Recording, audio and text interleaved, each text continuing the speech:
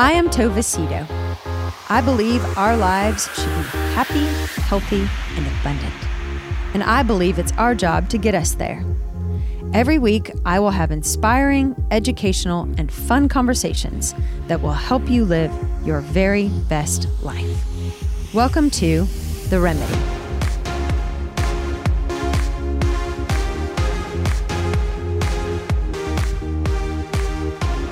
Well, hello, everyone. Welcome to the very next episode of The Remedy. So happy to have you on today.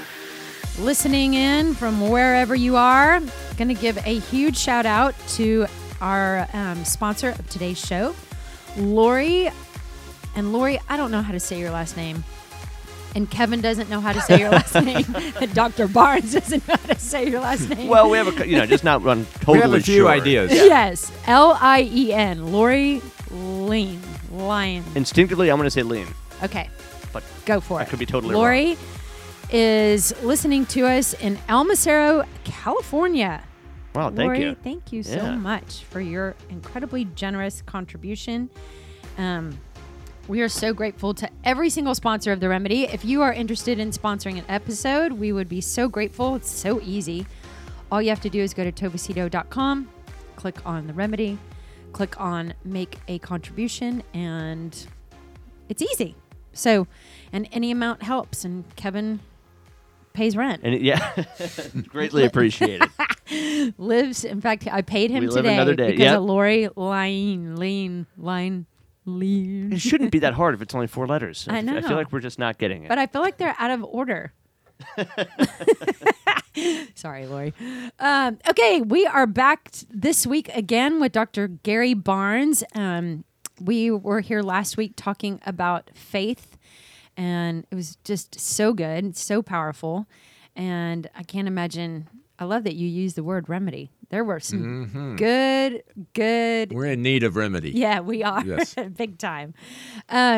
So I asked you to talk about faith last week, and this week I want you to talk about communication Yes. because that's a problem Yes. in relationships. Yes. And I really appreciate you setting us up so we had it in that sequence because if you have a faith foundation, you have a whole different playing field to think about your communication and also to change your communication. It's good. So, but it's so interesting if you just look at what we've learned apart from faith, we see how important communication is. And our interactive choices with one another in the 2 main domains of a relationship, enrichment and management, is all going to be determined by, am I intentionally choosing to move towards you, or am I on autopilot moving against you or away from you? See? So we're really expanding the communication understanding here. It's not just what I'm verbally saying to you. It's my verbal and my nonverbal. It's the whole exchange between 2 people. Somebody says everything is communication. And I believe that. Yeah. I believe that. Because we feel everything. We feel the talking, we feel the movement, physical movement, and I mean body language, all of it. If I'm not communicating, I'm communicating. Yeah. That's so true. It's so true. And yet, I'm sure just having a practice, I mean, wouldn't you say this is like top 1, 2 things that people come in for? Like we are having a difficult time communicating. Yes. We aren't communicating. We don't know how to communicate. Yes. However they articulate It may not be what people are giving as their presenting problem, but as they're talking about their presenting problem, it's always mixed in with it. It's never not mixed in. That's a very interesting observation. So I'm really glad we're talking about it today. So let's just start by talking about I think one of the most difficult things in communication is the listening part, especially in conflict, because it's so easy when you're in conflict to only be thinking about what's going to come out of the rebuttal, what you're going to say next. Yes. Is that your observation? Yes, that is true. So just right out of the chute, how do we, in communicating, how do we become better listeners? Great. So at one level, you could say there's a universal need for better information and better skills. Okay, so that's doesn't take much to establish the importance of that, because a lot of times we're actually lacking in what we need to know information-wise to be better speakers and listeners. And even if we know it, we may be lacking the skills to actually implement it. Okay. Here's the problem, though. Research is also clear on this.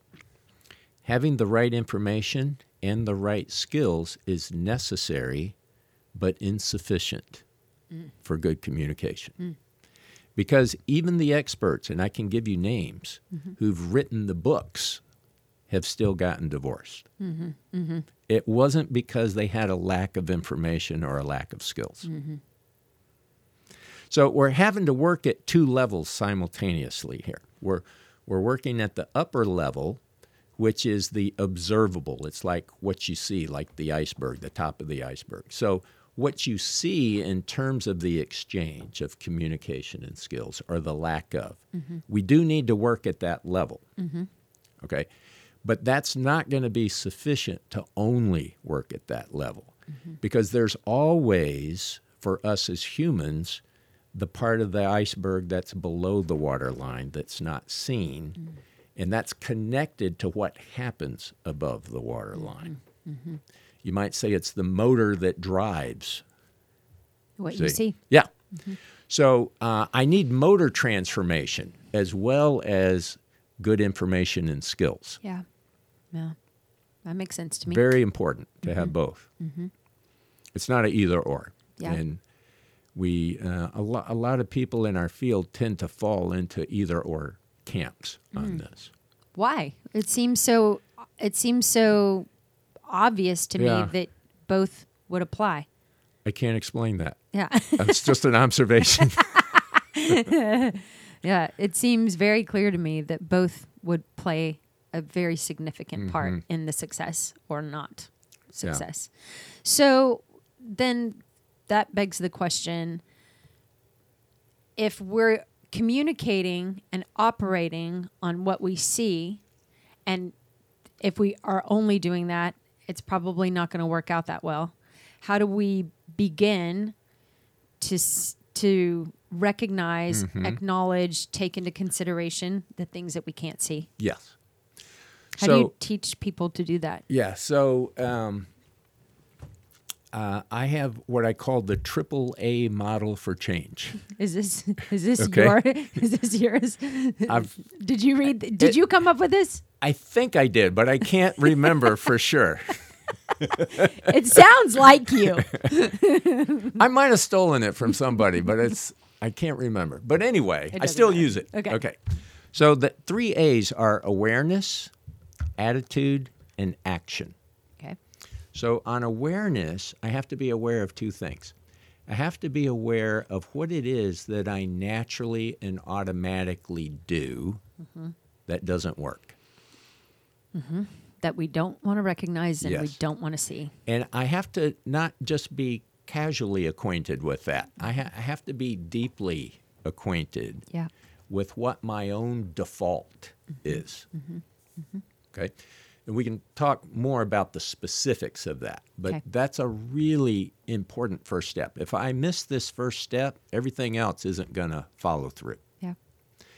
So that's awareness of what I naturally and automatically do. I need to also have an awareness of what I personally, in a customized way, need to intentionally do. So I have to have both things in clear sight as if I'm going to get anywhere. Yep. I have to have those really clear, not in a general way, but in a really specific, customized, personal way for me. Okay.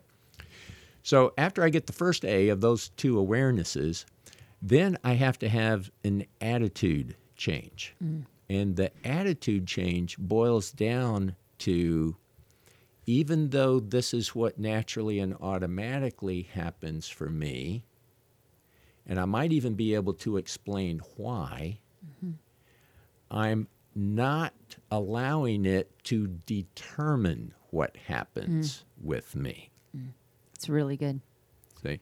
So it could explain it, but it doesn't excuse it. So that's the attitude change, as I'm moving from explaining and excusing to explaining and owning and overriding. That's a huge Yeah. shift Yeah. right there. So I'm no longer saying, you make me. Crazy. Angry. You make me respond to you this way. Yeah. Yep. See? Yep. Who wouldn't respond to you in this way? That kind of a thing. I think I've said that exact Yeah. thing before. I think I do too. So, and that's the attitude change. Yeah. Okay. Yeah. Then the third A is the action, and that is I intentionally follow through with the new and different response that has a new and different outcome. That is the positive, constructive, nurturing, growth-giving, positive change that's needed. So here's what happens in my life and what happens in everybody that comes to see me, is we have a desire for something to be different, and it might even be for something in me personally to be different, or it might be an interaction exchange to be different. I might feel like my relationship is not stable and satisfying, or I might feel like it's stable but not satisfying. I may want to change, okay? So the first question that we work through when people come in is, tell me what gets us together. Tell me what you would like your change picture to look like. And then the third thing is, let's talk about strategies that would move you from where you are to where you want to go. So that's the first time you meet with a couple. That's our first conversation. That's the first conversation. Most all of us have in mind a change picture and a dissatisfaction with our present picture, but we keep doing the same thing and expect a different outcome. Right. Definition of insanity. Yeah, but that's just a human thing. Yeah. We're just prone to do that. Okay. Yeah. So that's where the 3 A's have to kick in. So let me ask you, when a couple comes in and you ask them this question, are most couples, are those three, the answers to those three questions the same? No. Oh, interesting. No. And then that gives us a whole new way of working, Wow. see? Because sometimes people have similar reasons of why they're coming together, but they have two different ideas of what their change picture looks like. Oh, I bet they do. Yeah. Well, if she just Yeah. and if he just, then Yeah. it would all be Yeah. fine. Yeah, I bet. That's a very interesting. I bet those three questions just provide such insight into the real problems. And you don't know what you're going to get. Right. You're just setting it in motion, Right. and then you have to adjust with what emerges. So do you find that often women want the same thing and men want the same thing, even though those things are different? Do you hear similar things from women and similar things from men? Yes and no. Sometimes it's actually the reverse. So there's some common things, but you don't want to get over stereotyped Yeah. in it because it'll surprise you. Yeah. Oh, I'm sure. Yeah. I'm sure. I just wondered if there was some common thread with what, because it does seem like when I'm with my girlfriends, or even if I'm counseling people, that there are some There are some common threads. yeah, there's some common threads with what women Mm-hmm. want and what men Yes. want. And Not that it matters, but I was just curious. well, you have to work with it Yeah. because, we're looking for oneness that's not based in sameness. Yeah. And if Yeah. I'm thinking you have oneness the way I have oneness and I keep forcing that on you, but it's not working, then that has to change. Yeah. So when a couple comes in and they have their first question, they answer the same, but their outcomes or strategies are different. Mm-hmm. How do you work to help them get on the same page? So, Or do they have to get on the same page in Well, order for it to work? there has to be something somewhere that gets them on the same page, but it might be different from what they thought it was. If there's nothing that gets them on the same page, we can't work together. Yeah. We can't do it. Yeah. Is it common that one wants it more than another? Yes. That's got to be tough. Yeah. That's a hard. Yeah. It's always going to be the case that one person cannot do the work for two people. Right. Right. It's not always the case that it's 50-50 work. Yeah. I hear that. See that. But I think that would be really hard. It would be hard for you to work with them, and It's it would hard be for really hard. everybody, Yeah, it would yeah. be hard for everybody. So I've mentioned to you before I do premarital counseling, and one of the weeks we talk about deal breakers, and these are the things that absolutely cannot happen in our relationship. Not that ultimately it would be a divorce or whatever, but this is off the table in our relationship. And you can imagine that most of the time the answers are pretty similar, but there was this one couple that came in, and I love this couple. I loved him so much. He was just such a great guy, and loved Haley so much, but it's Haley and Bobby, and they would never mind me sharing this because I've shared it 1,000 times, and it's so sweet. But I asked, Bobby, what's your list? Haley had already gone. And he said, I'd never heard this answer before. And he said, I only have one. And I said, really? And he said, yep, I only have one. And I said, what is it? And he said, he looked at her, and he's like, you can't give up. You can't give up. Like, we can get through anything as long as we don't give up. I just started crying. I was like, yeah. They were asking, how can we help you? Yes. Don't worry about me over here.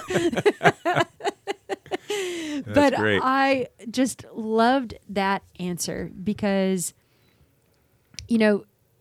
problems are going to come. Yes. And every marriage has big problems, small problems. Yes. And just that idea that we're in this together and we're always going to be fighting for this. Yes. Which gets us back to communication. Yes. Apart from that, you can't do it. Yeah, you can't Right? do it. You cannot do it. But then again, everything is communication. So Yeah. I have to kind of expand my way of thinking about that and also my applications Yeah. with it. So I love how you, in that number one, you use the word intentional. You get off a default. Yes. You get off of, and which is so understandable. I mean, Groundhog Yes. Day Yes. movie is very real. The alarm goes off the Yes. same time every morning. And it's deep. It's Yes. very deep, like we talked about in our last session. It goes all the way back to our initial newborn experiences. Yeah. See? Yeah. And everything that happens from that point forward is all programming me, even at a neurobiological level of how I do what I do and why I do what I do. And it shows itself in this exchange, these interactional exchanges. So that's why we have to take a two-level approach. There has to be this above-the-water line information and skills. I have to really be intentional at that level, but I've got to be intentional at the underlying level of the motors that are driving it and what's going to free up those motors. So I need motor transformation and skill acquisition. And how do you teach a couple those two things? So if we go through our 3 A's, the awareness thing, Yeah, let's let's start with that. So we'll break it down into the 2 different domains. So there's the enrichment domain and then the management domain. Okay. So so in the enrichment domain, this also can't be on autopilot. Now, at the very beginning of relationships, it does work pretty well on autopilot. I'm kind of more naturally and automatically making interactional choices that gives the message of I choose us and creating the impact of love in the other person. And the reason for that is in the newness of the relationship, I've changed my biochemistry in my brain. I have elevated levels of chemicals that shape my choice making. You might say I have a love cocktail going on in my brain. Yep. Okay. And so it does become more natural and automatic for me to make I choose us message rather than I choose me. And that's biologically scientifically driven. Happening. It doesn't take a lot of effort. Oxytocin, serotonin, norepinephrine, dopamine. These are all at higher levels out of the newness of the relationship. And this is why in your premarital counseling, I would say most of your couples are going to say, yeah, we're not like those other couples. Oh, yeah. We're going to have a different outcome. Yeah. See? And they're really excited about Yeah, it. And they mean it. And that's great. I don't Of want course. to rain on that parade. Of course. Okay. But I do want to bring a little reality check to it. And that is your present relationship satisfaction and excitement and hope and perceived compatibility will have zero predictability when your relationship is no longer new. Because all relationships, if you stay together, become familiar. In other words, they're not new. And when that happens, my biology in my brain goes back to baseline again. And I have normal chemical levels in my brain. And then the new natural and automatic becomes I choose me instead of I choose us. That's the new default. And I go back to all of those pre-programmed personality and life experiences I've had that are going to make me more prone to move away or against rather than move towards. You mentioned a little, you are giving a lot more context and details today, but you mentioned that quickly in the first time we met. And you mentioned that 2 years. 2 to right? 3 years for 2 to 3 most years. couples is now, the could it transition. Be less? Could it be? It depends on what your experiences are during that time. And is it that how do experiences affect that, or why do experiences affect that? Help me understand that. So our experiences are either going to work towards or work against it just becoming familiar. So, even though I've been married for 42 years now, there's ways that our relationship continues to be new. Things change, right? We often joke that Kathy's been married to 4 different husbands, and they're all me. See? That makes sense to me. So, in that sense, if you're embracing the newness and creating newness in your relationship, then you're changing that 2 to 3 year explanation of when things move to familiar. But naturally and automatically, that tends to happen for most people in a 2 to 3 year time period. So now you're back at baseline. So if you're back at baseline, then what's happening is my natural and automatic choices that I make in enrichment and also in management are going to work against the relationship instead of for the relationship. And I need to be aware of what those are.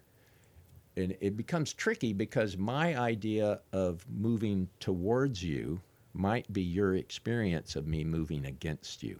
And that can happen in either the enrichment or the management. See? And so this is where books that are very helpful, like Gary Chapman's The 5 Love Language in the enrichment part, is being aware of that.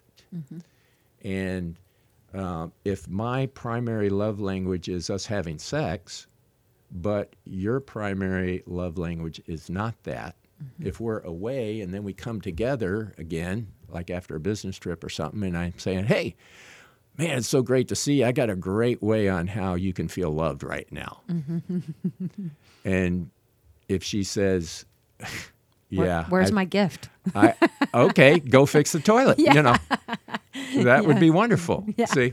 So we have to really be intentional on that. And also we have to make adjustments when the old plan no longer works in current time. And I need a new way of how I'm going to create the impact of love.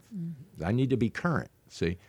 So I have to be intentional and current and how I communicate if I'm loving you on my terms or if I'm loving you on your terms.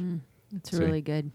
So Kathy and I had this reoccurring problem where I'm thinking she's going to feel like I love her by bringing her flowers or bringing her the flowers that I wanted her to have rather than the flower that she would like to have.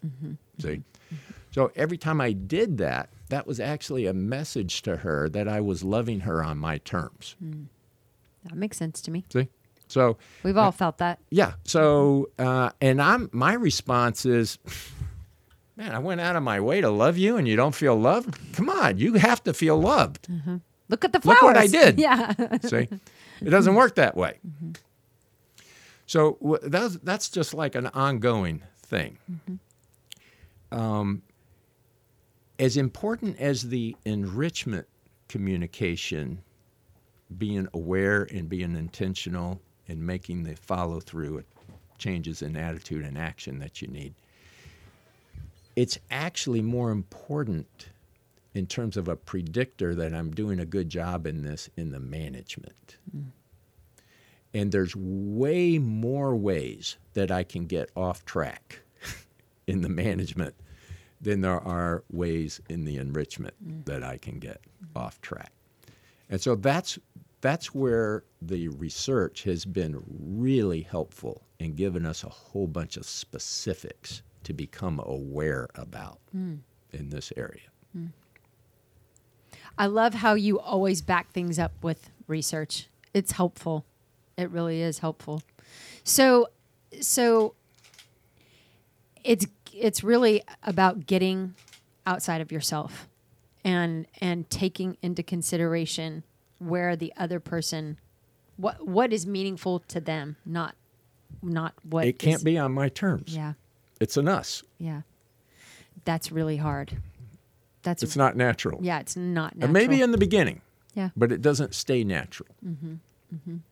That makes sense. I mean, everybody who's been married for 5 years, is nodding their heads right now. So how I'm sure especially if there's conflict in the relationship, I'm sure that it feels like if I am doing the relationship on your terms or our terms instead of my terms, why does that feel weak for some people? Okay. So like I don't want to do that. People are afraid that they lose themselves in the relationship. Yeah. I lose my voice. I lose myself. Yeah. What about me? The us becomes an us on your terms. See? And so the awareness and the attitude change and the action follow-through that's different is when you have two people who say, let's intentionally commit to and follow through the development, protection, and nurturing of 3 identities: the you, the me, and the us. And you can't have 2 out of the 3. It can't be, I really, really want an us, but it has to be an us on my terms, so you have to disappear. Or in some cases, it's, I really, really want to have an us, and I really, really want you to have a you, and I'll disappear for the sake of you and us. Yeah, that's... An over-accommodation. Yeah, both Or are... a pattern of, I'll defer to you. See? And so 2 out of the 3 aren't going to get you to group number 3, stable and satisfied. That makes sense. So these become hard choices, but intentional choices that can actually accomplish that objective. And the more people bump into their differences, the more that becomes an opportunity for them to demonstrate an I choose us approach. Yeah. Rather than a I choose you or an I choose me. Because if I'm choosing you, that might not mean I'm choosing us. Yeah. Yeah. Oh, I 1,000% agree with that. Yeah. And I do see this, and I'm sure you would agree. I see men, it seems like men choose you over me because they think that that's going to save us because they don't want to fight. It's Like, the they father don't- knows best syndrome. Yeah. Right? Yeah. I'm male, therefore I have to be right Yeah. because I'm male. Yes. Or, but I'm saying I think a lot of men just like fine. Like they just say fine, even though in their mind they're not fine because Okay. they don't want the conflict. Yes, so that's another possibility. Yes. And that's just, I mean, and it can go both ways Yes. where somebody wants to solve it, wants to fix it, like really fix it. And the other person, just for the sake of it going away, says, okay, but they're really not okay Yeah, with. and then you'll resent it. Yes. And then it causes more separation. Yes. Even though it looks like you're complying. Yes.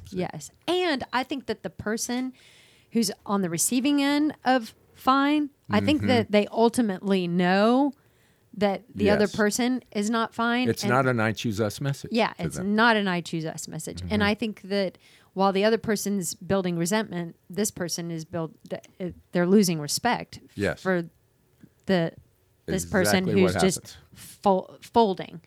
I don't want to be with either. You Yes. know? I don't want to be with the folder. and I don't, That's not a group number 3 It's not a group description. number 3 Yeah. description. But I can see how. It can keep people in group number 2, though. It can keep you together, but not glad you're together. Yeah. When I was growing up, my mom had a temper, and she was feisty and dramatic, and everything was an issue. And I saw my dad just, himself and telling us all the time, just keep the peace. Like so that's, Yeah. that was modeled for Yes. me. Like Yes. you just keep the peace at all costs, even if, and I was looking at that as a child thinking, Dad, like you don't That really doesn't work. believe this. Like, yes. And so, so it makes a difference not only in your relationship, but it makes a difference with your children and Yes. your family. Keeping the peace at all costs is not. It totally trickles down. Yes.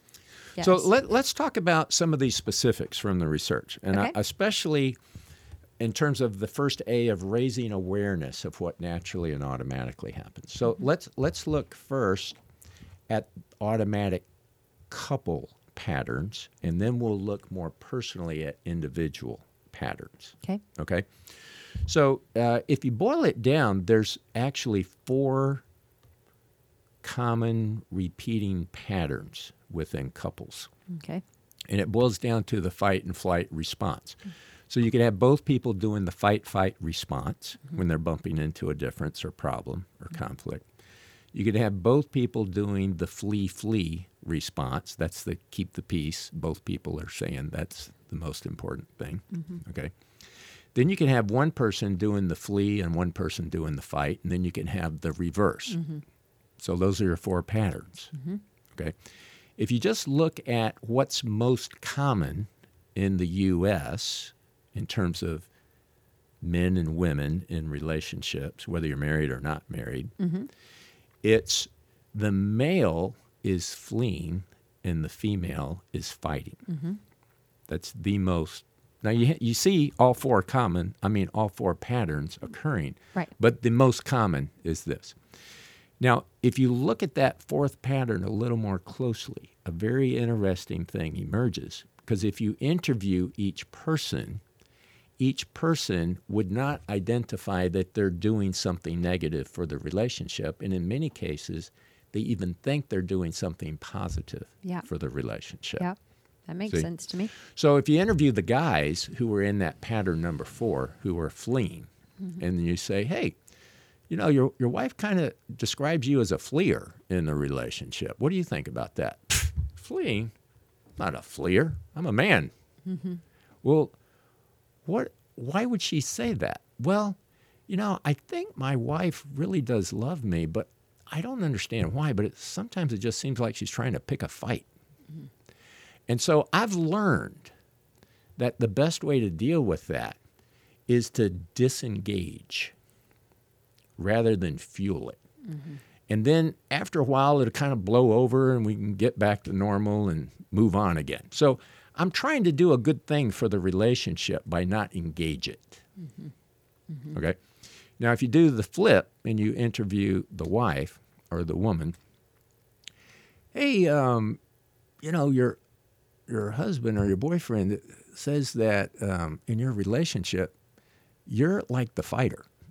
You pick fights. Yeah. What's that about? I'm not picking a fight. Well, tell me what you're doing. Well, you know, like all couples, we have our problems. And so who wants to have a problem in your relationship? And so in order to get rid of the problem, you have to engage the other person. And I think my husband loves me, but I don't know why he doesn't seem to engage with me when we need to resolve things. So I'm trying to engage him. This is very familiar. Yes. It's the most common pattern, right? So what we have... Is this common in your relationship, Kev? Yeah, no comment on that one. Smart man. See, there you go. You're demonstrating it. Lack of communication in this particular conversation for me is important. So what develops in that 4th pattern is extremely common. It's what we call the pursuer-withdrawer pattern. And one actually fuels the other one to do more of what they do. So the more I feel there's a need to engage and I try to engage and see you disengage, the more I'm going to try harder to engage you. Yeah. And as I'm moving towards you and I see you moving away, I keep moving forward, but you keep moving away. As I'm moving away and I see you moving towards me, the more I see you moving towards me, the more I'm going to move away. So it tends to fuel itself as a negative loop. And I'm sure, let's just say the women in this particular situation, because it's the most common, I'm sure every time she's moving, at least it's been my experience, that it just becomes more aggressive. Yes, it gets more negative in its escalation. Yes, and it's not. I'm not even saying yelling. I'm just saying like you're trying so hard to get them to understand how you feel. So you're going to come at it from this angle. Yes. And now you're going to try this angle, and now you're going to try this angle, and you're still not getting it. So here I come again, and I'm going to give you example after example, and I'm trying harder and harder, and I'm making it harder and harder. Yep, and it's only causing more problems because he's moving. Because so that's the automatic. See how we need to be aware. Now that's just one of 4 patterns. So you could be any one of the 4 patterns, but those are the 4 common couple patterns. So we'd want any couple to be really familiar and aware of what happens naturally and automatically with us. If I miss that step, I'm not even going to begin to get to what do we need to do intentionally. Yeah. Okay? Now, so first you got to get a diagnosis. Yeah, and it's a couple diagnosis, Yeah. a self-diagnosis. Yeah. So that's where I have to be aware of the two levels. The up above level, this is what I do. This is what needs to happen instead. But then it's important to know what's motoring all this. Why do I do this? And then what's going to be involved in this being a sustained change for me? It's not just like skills. Because I can know the skills, but if I'm not dealing with my motor, it's not going to sustain itself. See? So that's like an initial couple thing. Now, at the individual level, there's a whole host of things that researchers have come up with, and some of them have overriding parallels or themes. If I was going to try to summarize everything into the one lowest common denominator, I would say it's going to involve control strategies. There's a variety of different control strategies. Or another word you could substitute would be coping strategies that I use, okay, that everybody does when they're learning, especially when I get this sense of things not being okay or not being safe or not being good. That's when I kick in to even stronger automatic. Sure. See? And there's even a biology behind this. So in our normal problem discussion, problem solution, problem resolution work that we do, we're working in a particular part of our brain. It's the prefrontal cortex. This is where we do analysis, problem solving, logic, okay? When we're working on problems, what also tends to happen is our emotions get involved. Yep.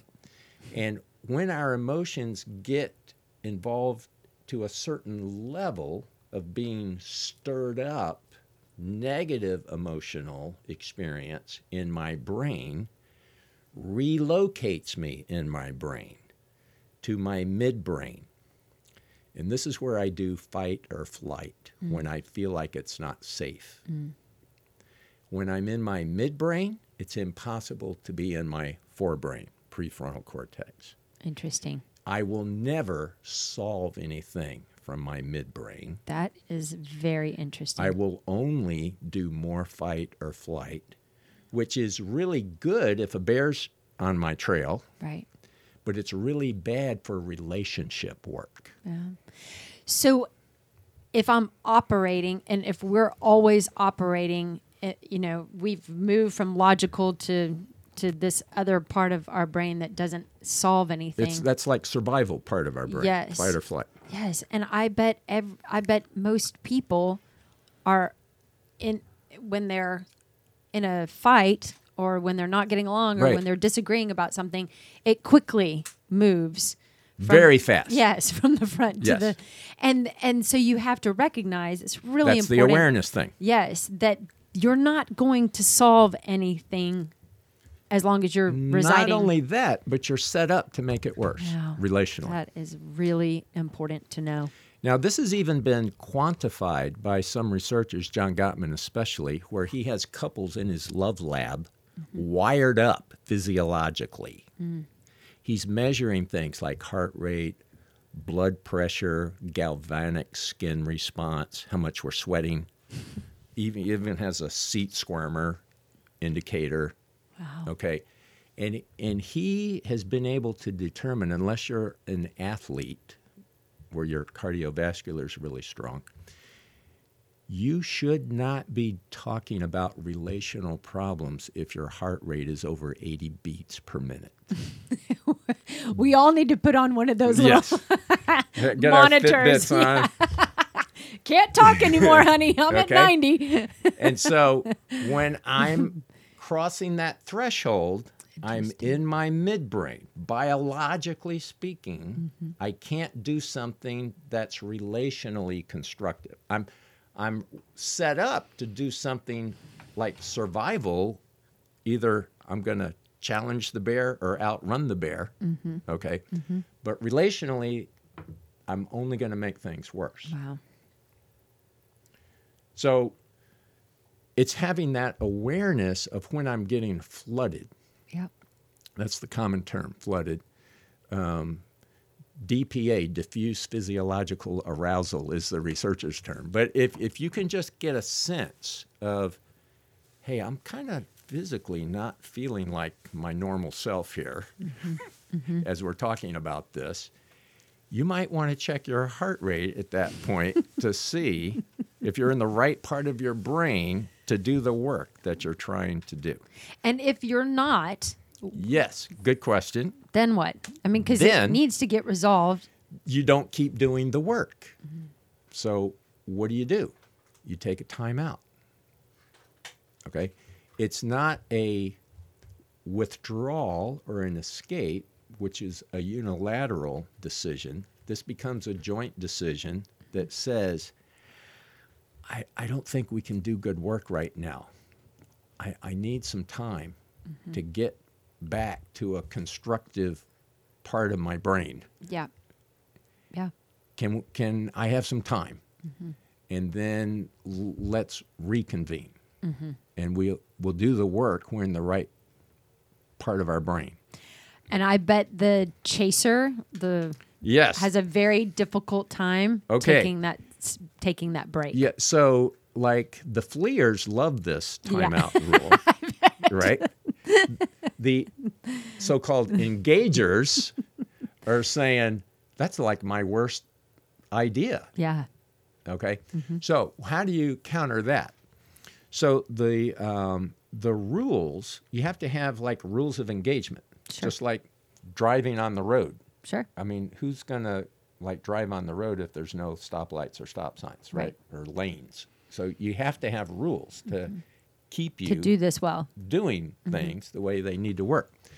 So the timeout rules are anybody can call a timeout at any time, but the timeout person has to also be the time in person. That's the thing that breaks the pursuer withdrawal pattern. Got it. You also have a minimum timeout of 20 minutes because if a person taking their time out is actually intentionally doing things that are calming themselves, bringing them back to baseline, it's still going to take them 20 minutes doing a good job of getting there. And then you'd have a maximum timeout of 24 hours.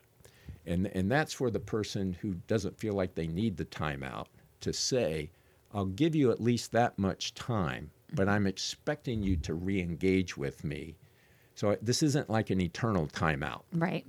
So I'll have to like calm myself and wait for at least the maximum of 24 hours, maybe less than that. It may be just 1 hour, it may be just 20 minutes, but I know I'll never have to wait more than 24 hours before you're calling the time in again. Interesting. And good. And so we both come back to do our harder work when we're at our best. And most of us tend to do our hardest work when we're at our worst. And then we just dig the hole deeper. Yep. Do more damage. Yeah. And it's all driven by positive intentions Sure. Yes, of course. for a good relationship outcome. I'm Yep. doing what I'm doing for a good outcome. Yep. Yep. It's Everybody just having thinks a that. negative effect. Yeah. Yep. Yeah. So we have to be aware of not only for me how it goes negative, but I need to be aware of how it goes negative for you. So that's that first awareness piece. Really good. And then it's about being aware of what I would need to do differently to have a different outcome because I can't keep doing the same thing and expect a different outcome. Yep. Yep. So during that timeout, it gives you an opportunity to reset and also get in your right mind so that you can look at things the way that you really need to see them. Yes.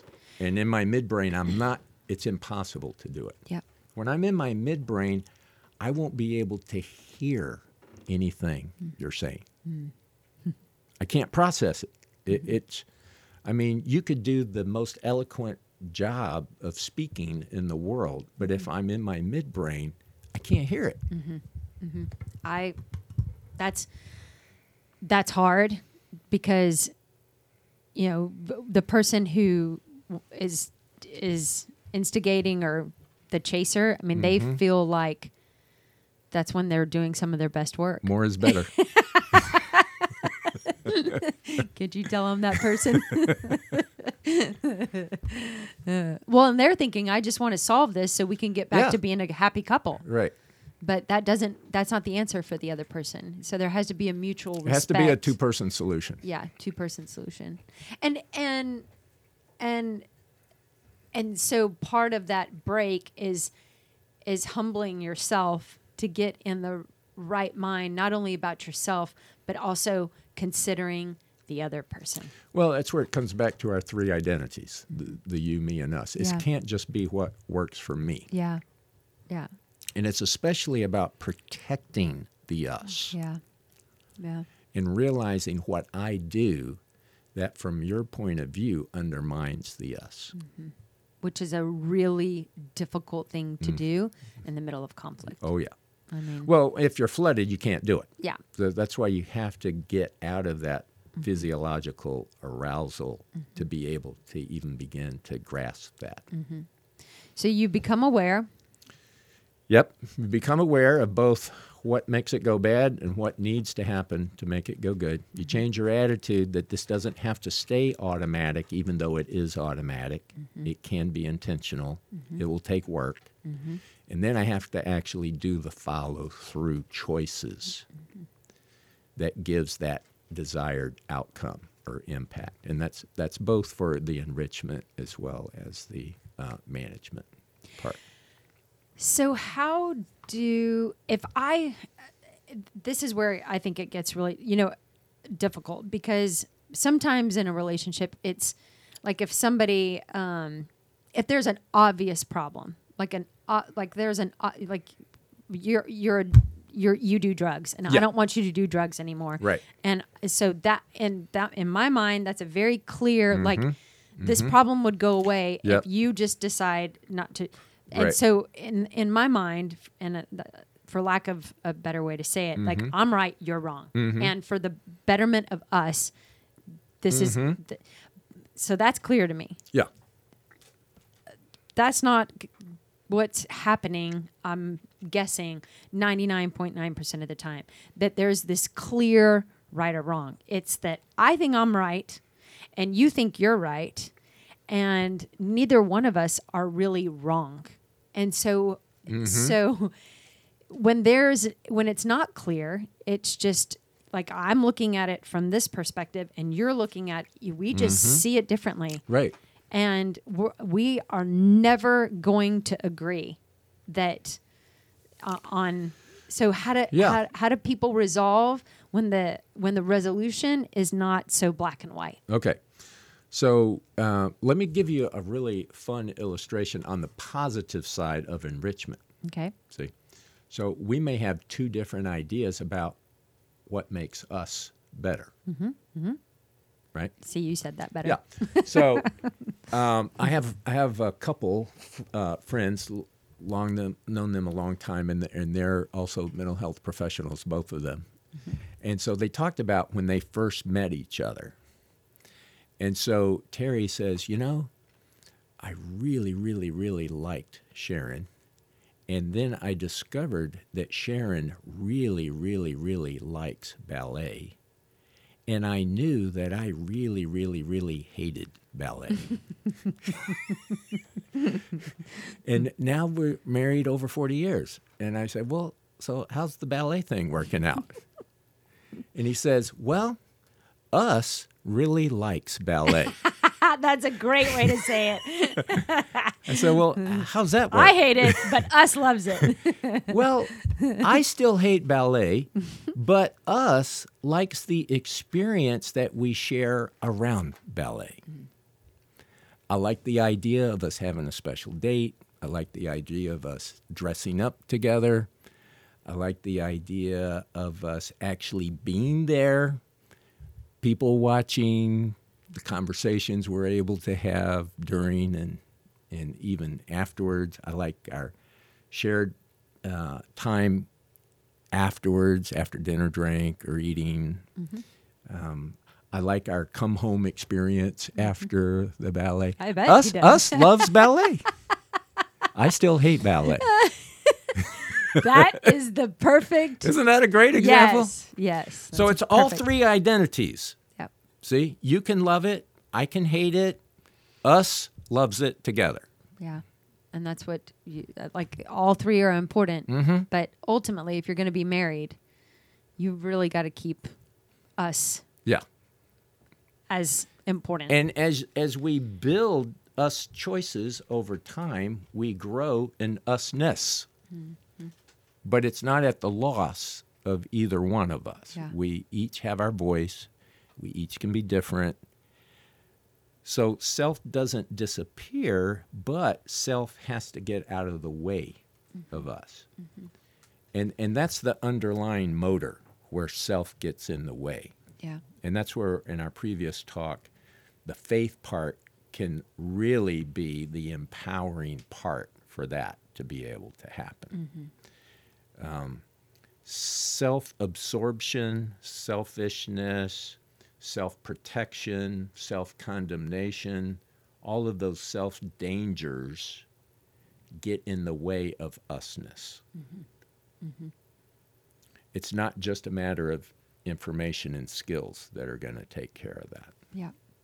When you came the first time, I asked you like how, and it's kind of what gave me the idea of having a conversation about faith in a relationship. But I asked you like how important is faith in the success of all this, and you said, in so many words, it's the most important. Yes. Like I believe that. Yes, it is the change maker.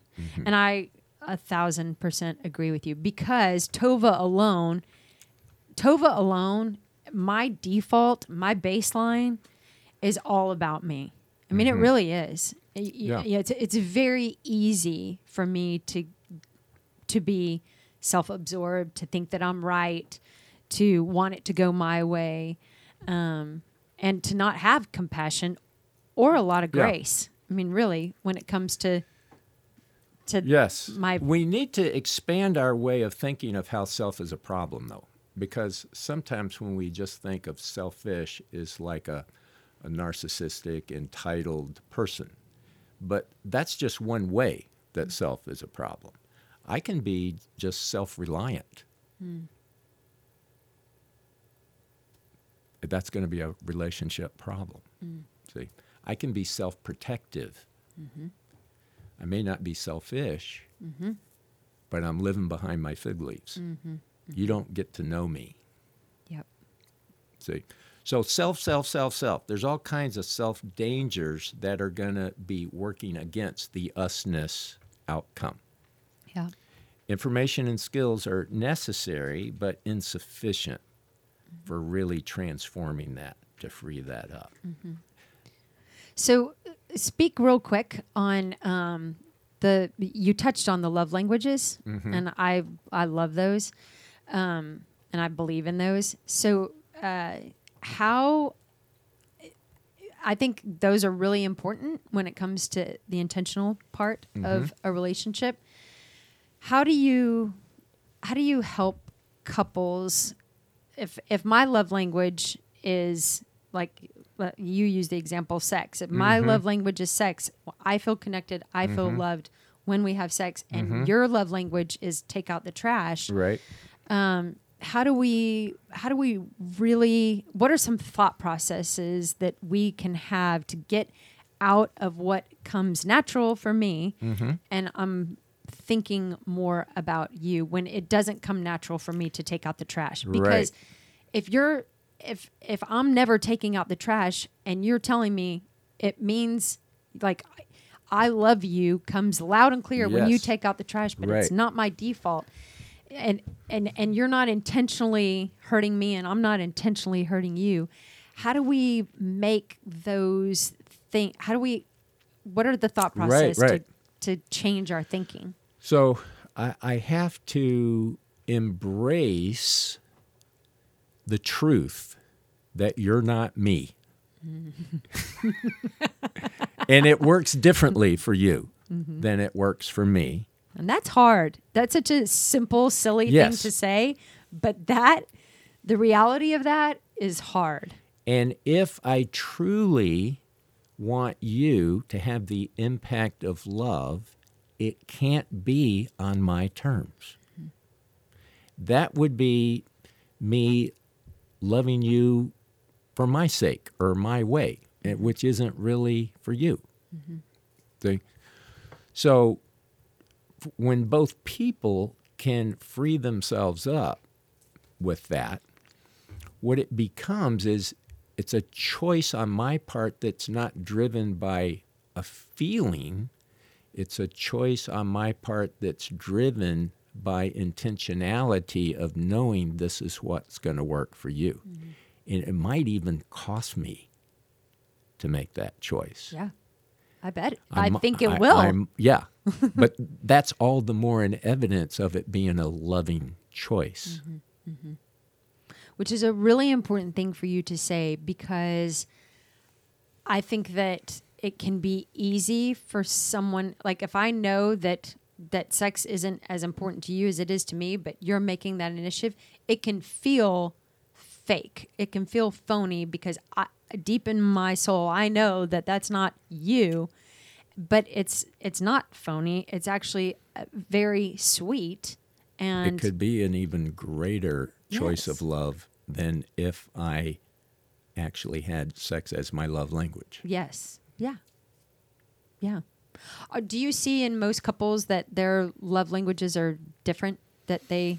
Yeah, I've actually done quite a few surveys at like marriage retreats about this. And although it's sometimes happens that couples are the same, it most happens where they're different.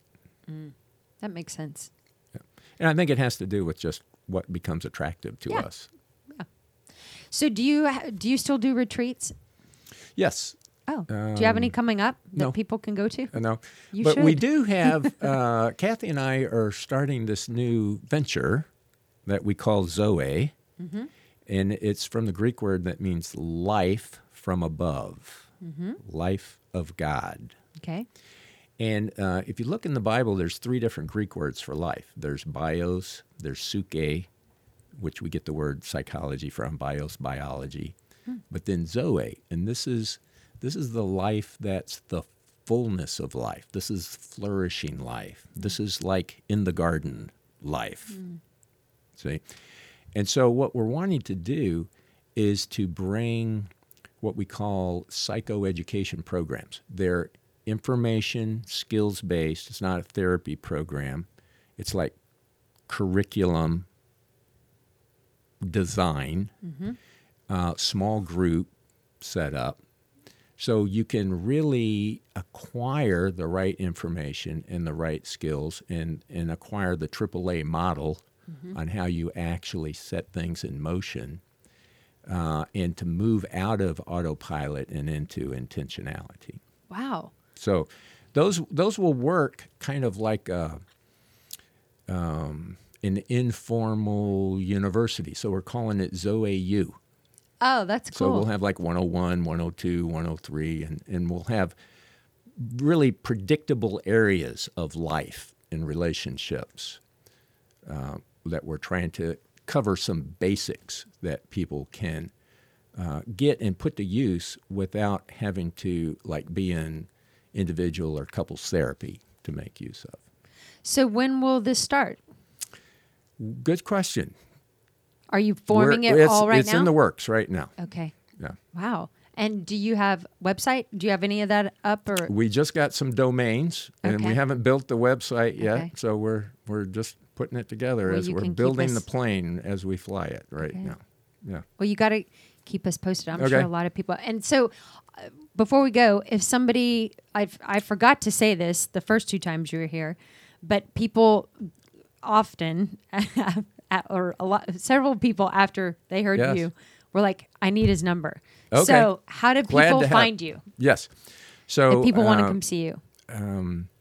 I can give you a phone number right now. I can give you a website. All of it. That we have. Okay, so our phone number is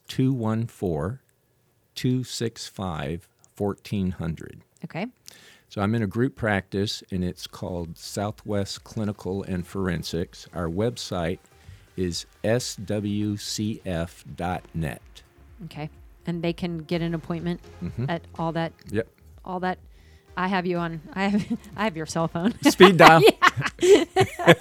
I know how to find All you. right. Well, thank you, Dr. Barnes. Thank you so much, So Toma. helpful. I really appreciate it. I know everybody else does too. Thank you. Y'all have a great week.